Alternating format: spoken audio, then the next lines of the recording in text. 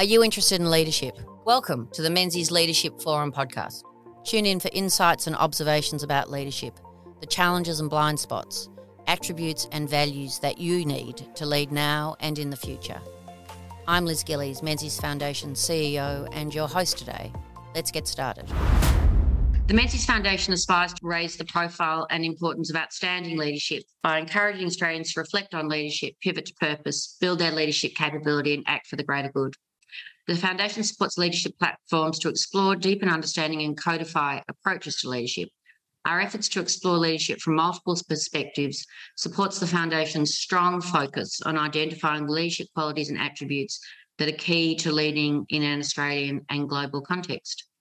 The Ninian Stephen Law Program, Thinking for Emerging Technologies, is a 4-year initiative in partnership with the University of Melbourne's Centre for Artificial Intelligence and Data Ethics, which brings together a collaboration between the Melbourne Law School and the Faculty of Engineering and Information Technology. The program aims to build capacity in the legal profession to provide effective responses to the challenges of emerging technology.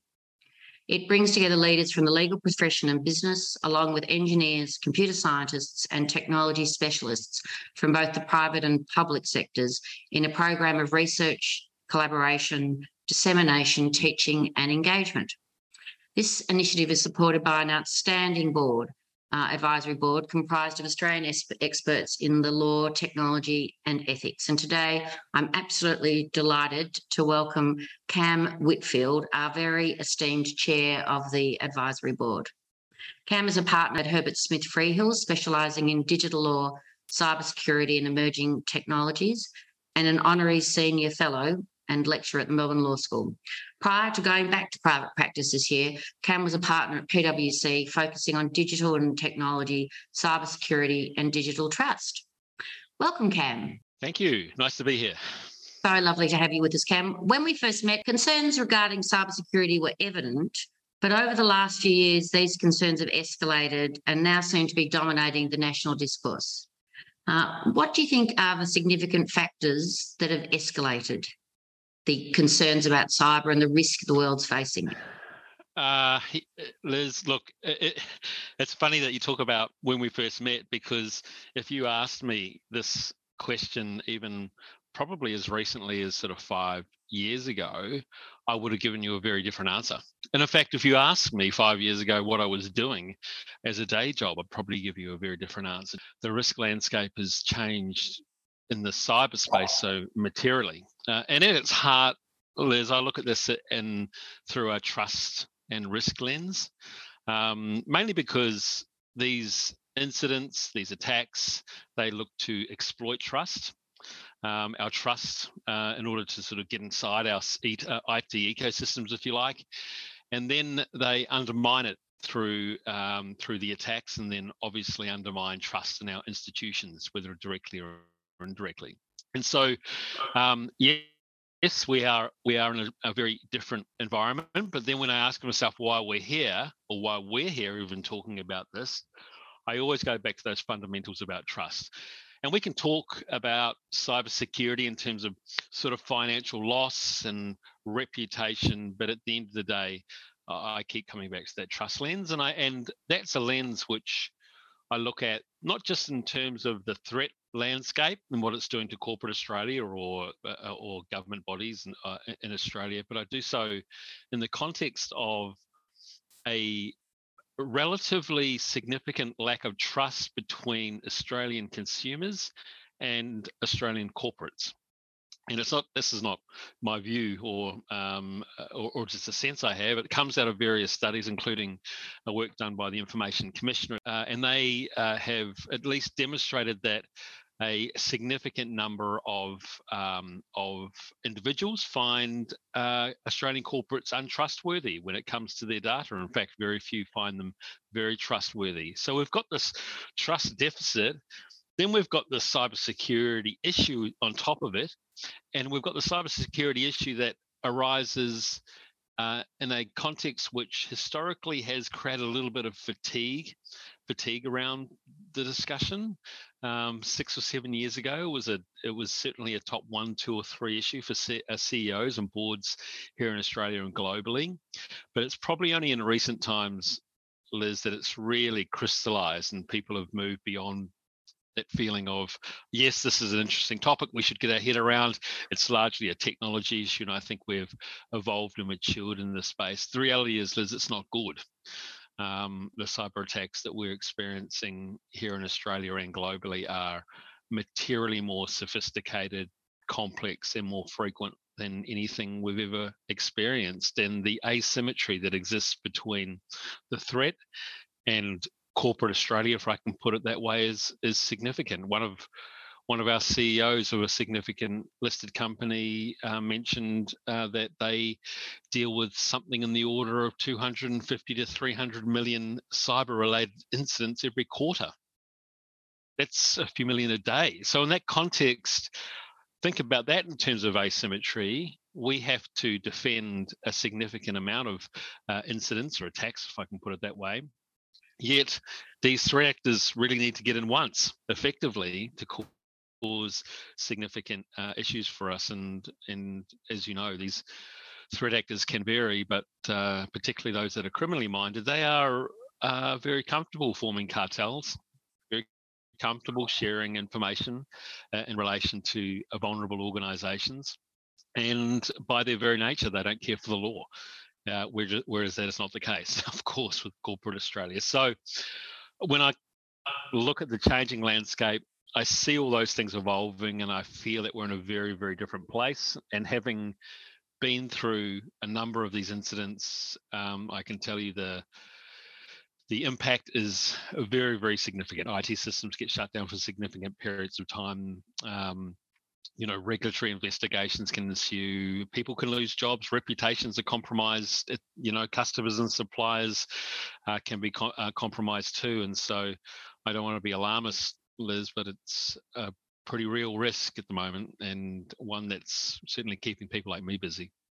So, Cam, it's so many. The context that you're describing is so indicative of much of the Foundation's work in leadership, where ambiguity, uncertainty, leveraging multiple expertises, being able to see the system versus working on the issue are all absolutely paramount in leading today.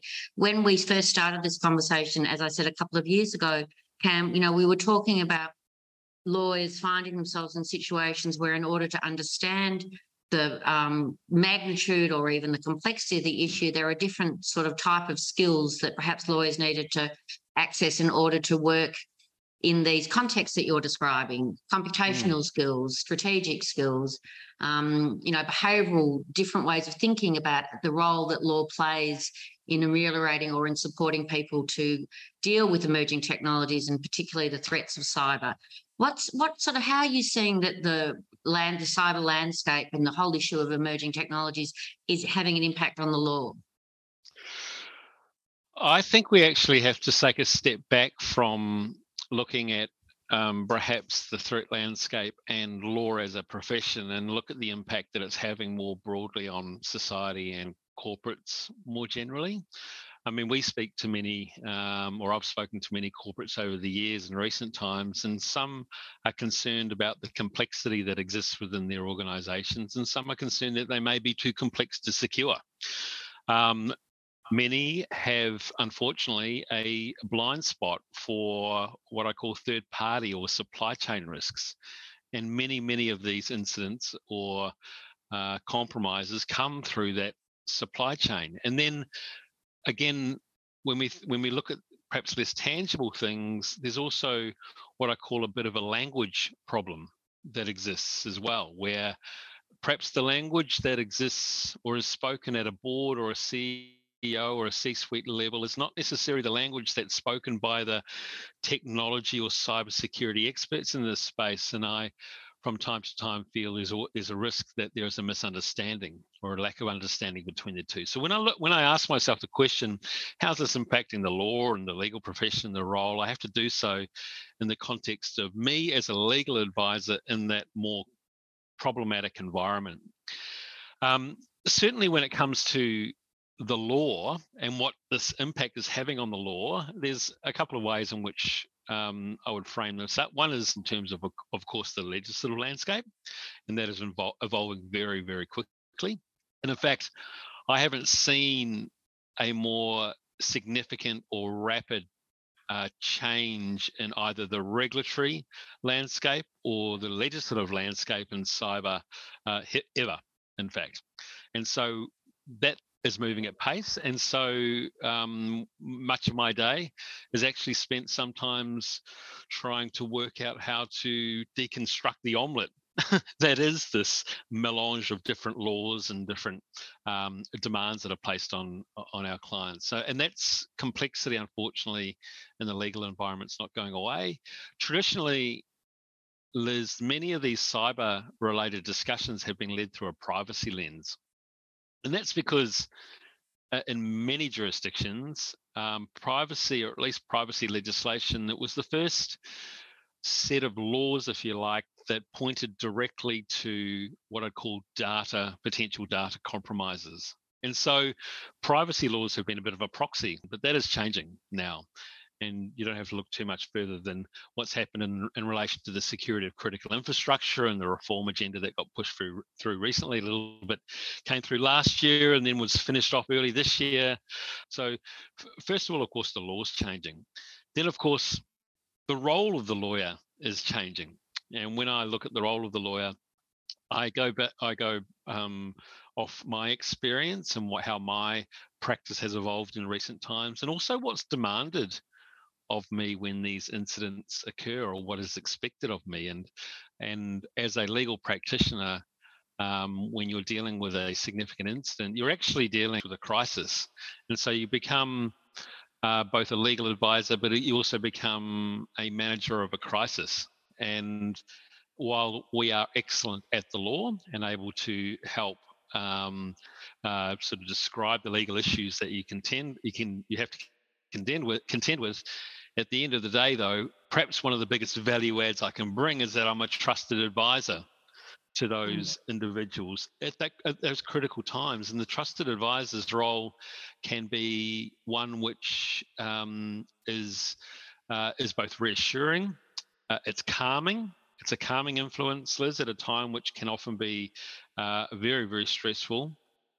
And so when I look at those incidents, I think sometimes the most important thing I can bring to those is that sense of calm, because as you would appreciate in these crisis situations, a calmness to the discussion, transparency about what's to occur, and some of what's about to occur is not nice, was not good to hear, but a calmness and transparency around that can actually begin to slow down the sense of the crisis, actually. And it's actually with that sense of a change of pace that much more cogent, much more sensible decisions can take place. So I see the law changing, and I see the role of the lawyer changing. And it's so interesting, Cam. I mean, lawyers, in a sense, have probably always been trusted advisors in different contexts over time, but this seems to have a different type of. There's a different level of uncertainty in some regard, it seems. There's a different level of urgency or threat. Am I wrong in saying that? Are we training lawyers to understand how to build both the competency to understand the implications of technology in terms of how it applies to the law, or how the law can be used to support or protect people from challenges that emerge in the context of cyber? Or is this something that you've acquired with age? Like, Cam, how have you positioned yourself to sort of build out that skill set?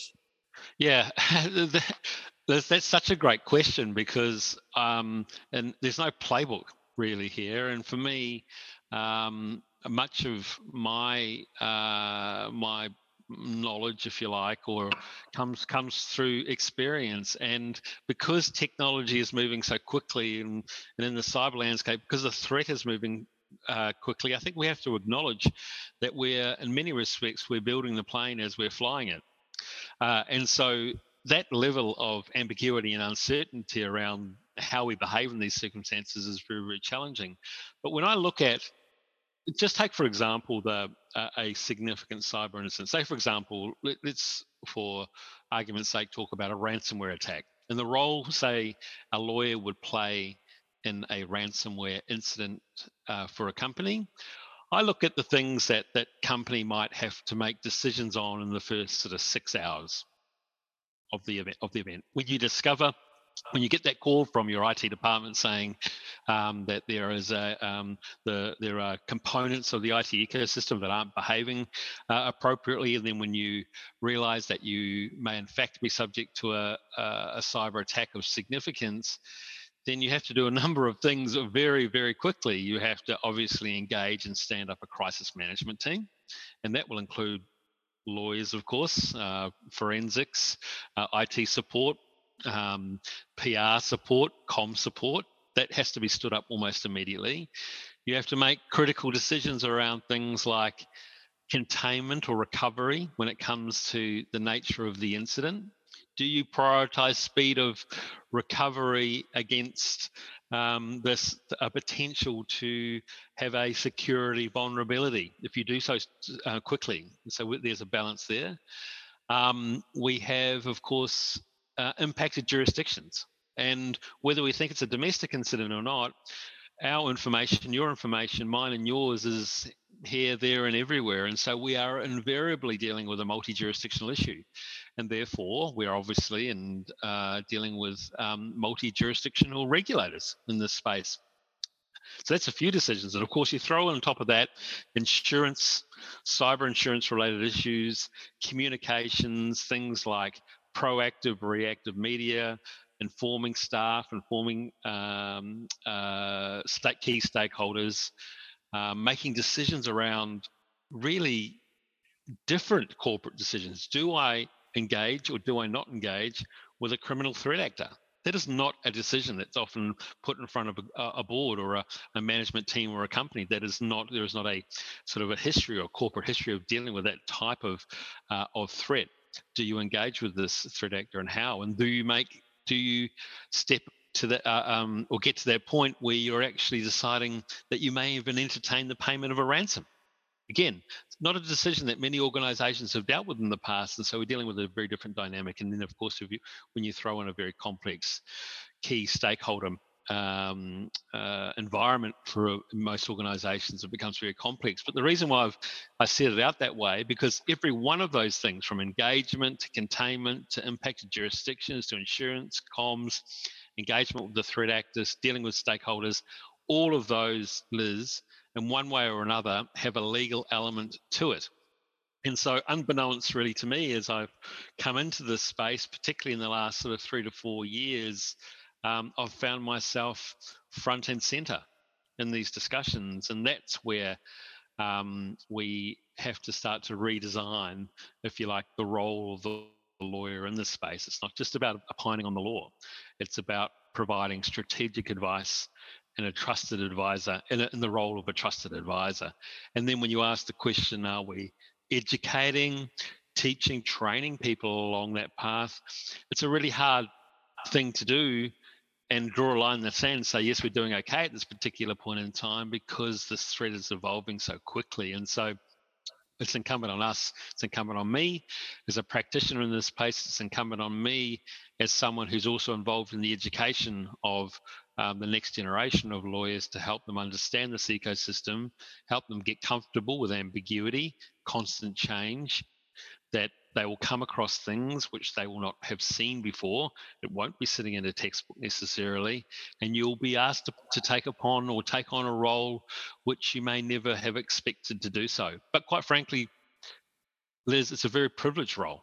It's that ability to be in that position, helping corporate Australia or state or federal government tackle this really insidious sort of issue, really. And it's really a privilege to be in that place, and I'm grateful for, through good management, when you look at an environment like this, to find myself in that position. I'm privileged. So if I can help those that are coming through the system understand the dynamic nature of what we do, both in cyber and technology generally, that goes a long way. And that's what we do, of course, when we educate, or we look to educate through the role that I have in the Melbourne Law School, for example. And Cam, it strikes me, you know, the scenario that you've just explained that has to unfold in the event of a serious cyber attack in the midst of uncertainty, confusion, and probably fear sounds extraordinary. I know that recently you've been speaking, to a number of boards about level of preparedness. Where do you think corporate Australia is around understanding and planning for, anticipating the sorts of attacks that you're talking about, and being able to move with the certainty and the sort of, clarity that you've suggested is necessary? Look, I think the maturity level differs materially, and it often differs based, regrettably, on ability to fund investment in this space, whether it is a technology-related investment, or whether it's in people, or whether it's in advisors, etc. So, for me, there is a broad spectrum of maturity across organisations and boards more generally. I do observe, though, that the boards that I speak to, they are very engaged. They understand the nature of the threat. They are very cognizant of the role that they have to play. They don't have to look too far, because there's a Hunger Games of regulators buzzing around this area in some respects at the moment, pointing the finger consistently at boards, and boards being the final, or at least ultimately responsible for uplift and security in this sort of space. So I think the messages are coming through, but of course these sort of the maturity takes a while to evolve, and I think we are still evolving. In fact, we remain across corporate Australia more broadly. There is still a maturity issue at play. When you move, of course, Liz, beyond the top ASX, or the well-funded ASX companies, which are often very mature, and some, like for example in the financial services space, you can get some highly mature organisations. We have to understand that most of our economy is actually made up of small and medium businesses.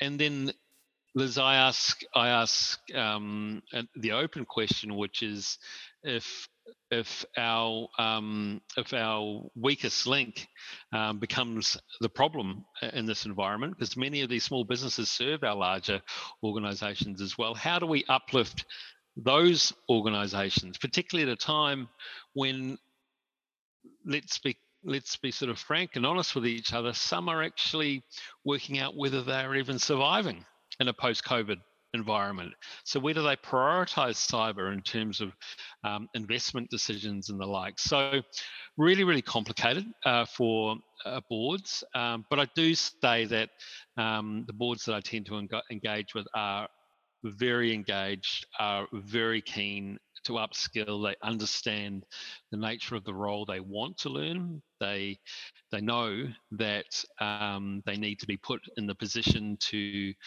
not just fulfill their duties, because it's not just a legal issue. Most directors look at their responsibilities and say, I don't just want to be compliant. I mean, compliance, yes, of course we want to be compliant, but we want to be well beyond that, because the reputation of our organisations are at stake. And even my reputation, if you like, as a director is at stake. And so it is a challenging environment. It's different between boards. We are on a sort of maturity evolution, or going through a maturity evolution, and there is a fair way to go, regrettably. So Cam, it's fascinating to hear you. The challenge is ahead of us, isn't it? The fast nature, moving nature. I'm sure as soon as any organisation thinks it's on top of it, something new is emergent, or so there's something coming out of left field. You can't anticipate. And as you say, they're often in context of high stress. When you think of yourself, Cam, as a lawyer, as a senior lawyer, how did you start to develop how did you get a sense of the computational aspects of technology? Like, how did you deepen your own access to an understanding in order for you to play this role that you're playing with corporate Australia now? Yeah, that is such a great question, Liz, because you take me back to the mid-90s, really, when my career began. I hate to admit, back in the mid-90s, and those of us that were around during that period, as you know, we were the internet as we know it today looked nothing like. It was actually evolving. Mobile telephony was in its infancy. And so when I started my journey in technology, it was really around telecommunications, because the platform businesses that we know well today that leverage the internet more generally just did not exist. And so I found myself in the telecommunications space. And then, quite frankly, I sought to follow the trends. I worked hard at picking what I might call winners in terms of terms of those trends. I haven't always been successful at that. Of course, with the .com bubble bursting in the early 2000s, we went into a little bit of a technology winter after that, and in recent times, of course, with the way in which the internet has enabled all these new business models and platform businesses to take off, things have really taken off again. And they've taken off again, and of course, created associated risks with it. So I've followed that, I guess, technology landscape.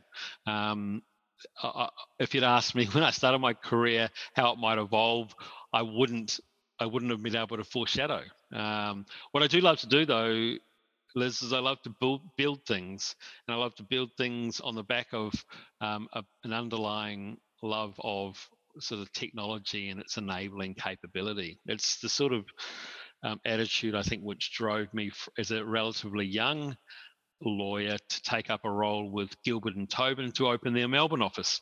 The chance to grow something new in a firm that had technology at its core. And it was the same desire that drew me to the Big Four when I took up a role with PwC to help them create their technology digital business, and then move into cyber while I was at PwC. And now it's led me in a full circle, if I can call it that way, returning to a firm which I loved when I was here, and have now the opportunity to be back here as a partner, helping the firm that I'm with, Herbert Smith Freehills, cement itself at the centre of this discourse. And also, quite frankly, it's important when you go on these leadership journeys, or that you recognise where you can give back too. And I'm not saying giving back necessarily in a charitable sense, but making a contribution to the discourse, as you put it.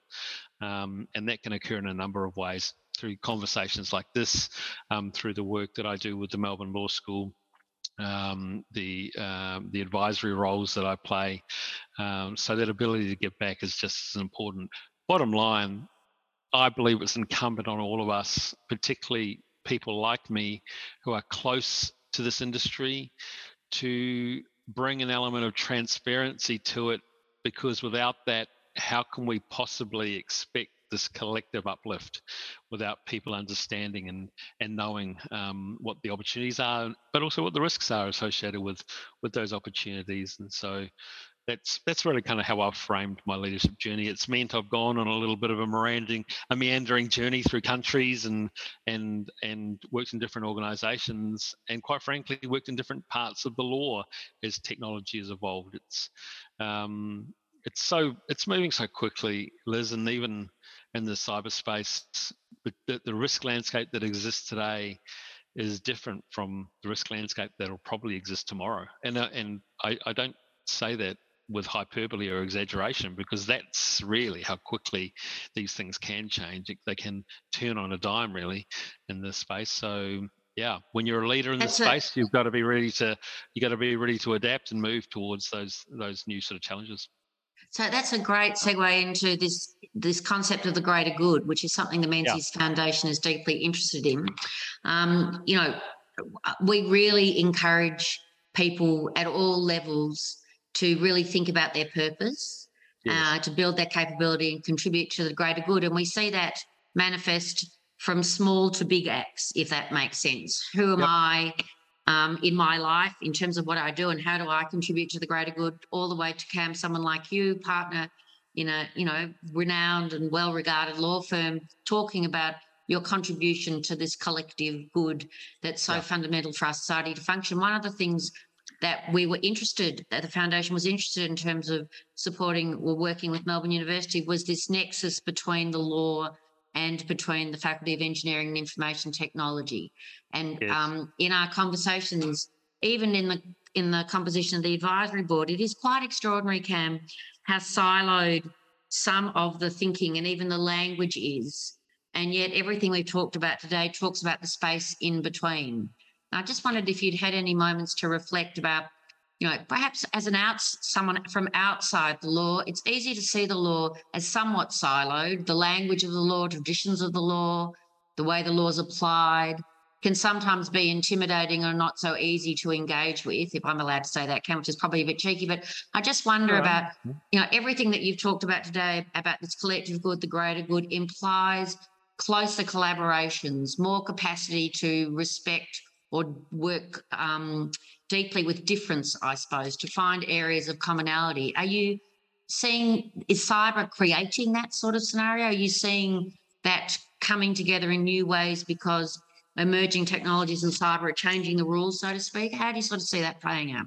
Certainly the blurring of lines between disciplines is becoming increasingly clear for me. We don't have, I think it's naive to think that we operate, whether it's in any of these, in any profession or within a part of this profession, in a narrow and deep vertical.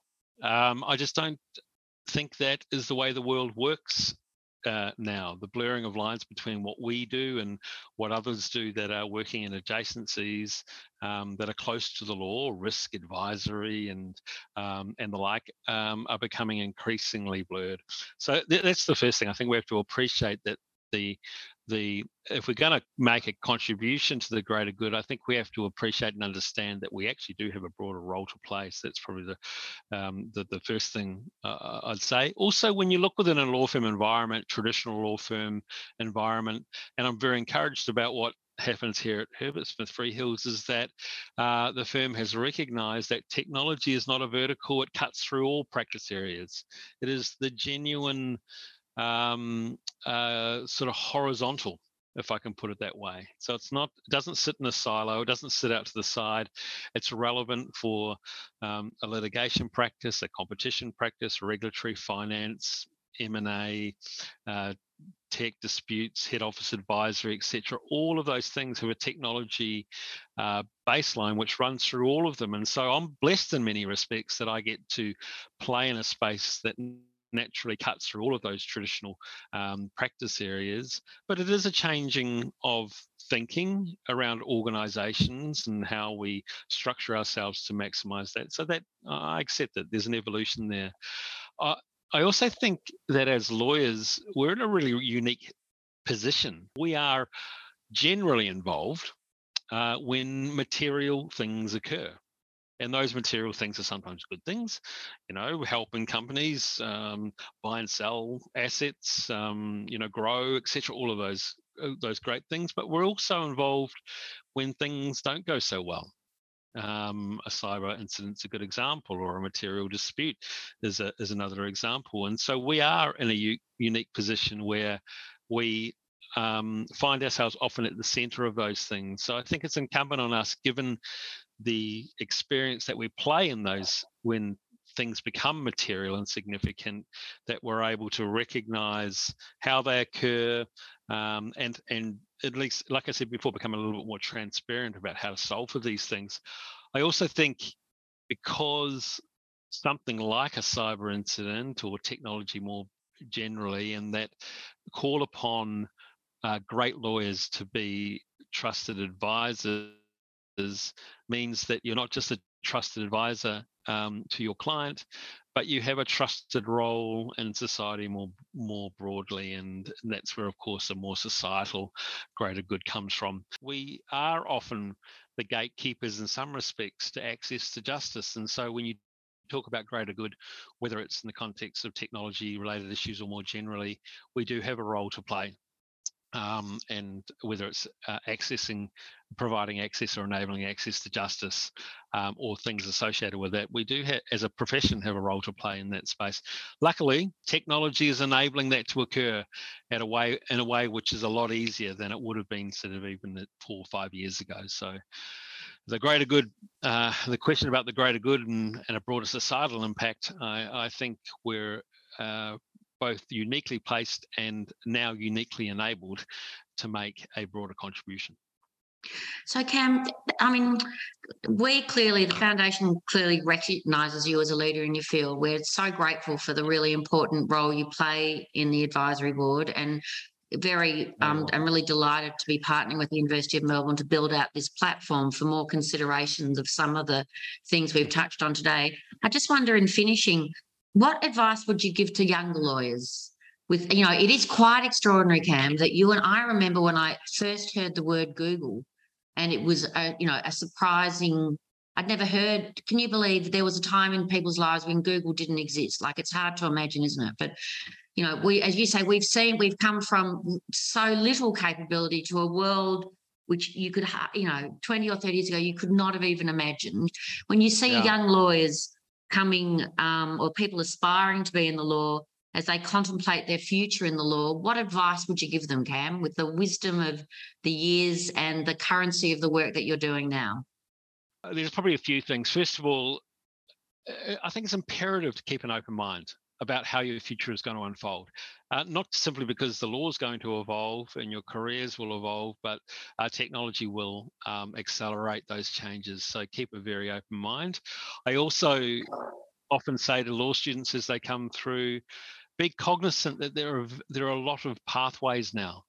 It's not just traditional law, it's not just big law, it's not necessarily working as a lawyer at all, but a legal education can take you in many, many different ways. And so there are so many pathways into other professions or other roles, if you like, but also other pathways that relate to the law. Very significant roles around technology and the intersection between technology and the delivery of legal services. I also try to reassure students in particular coming out that there are many different ways to reach your destination.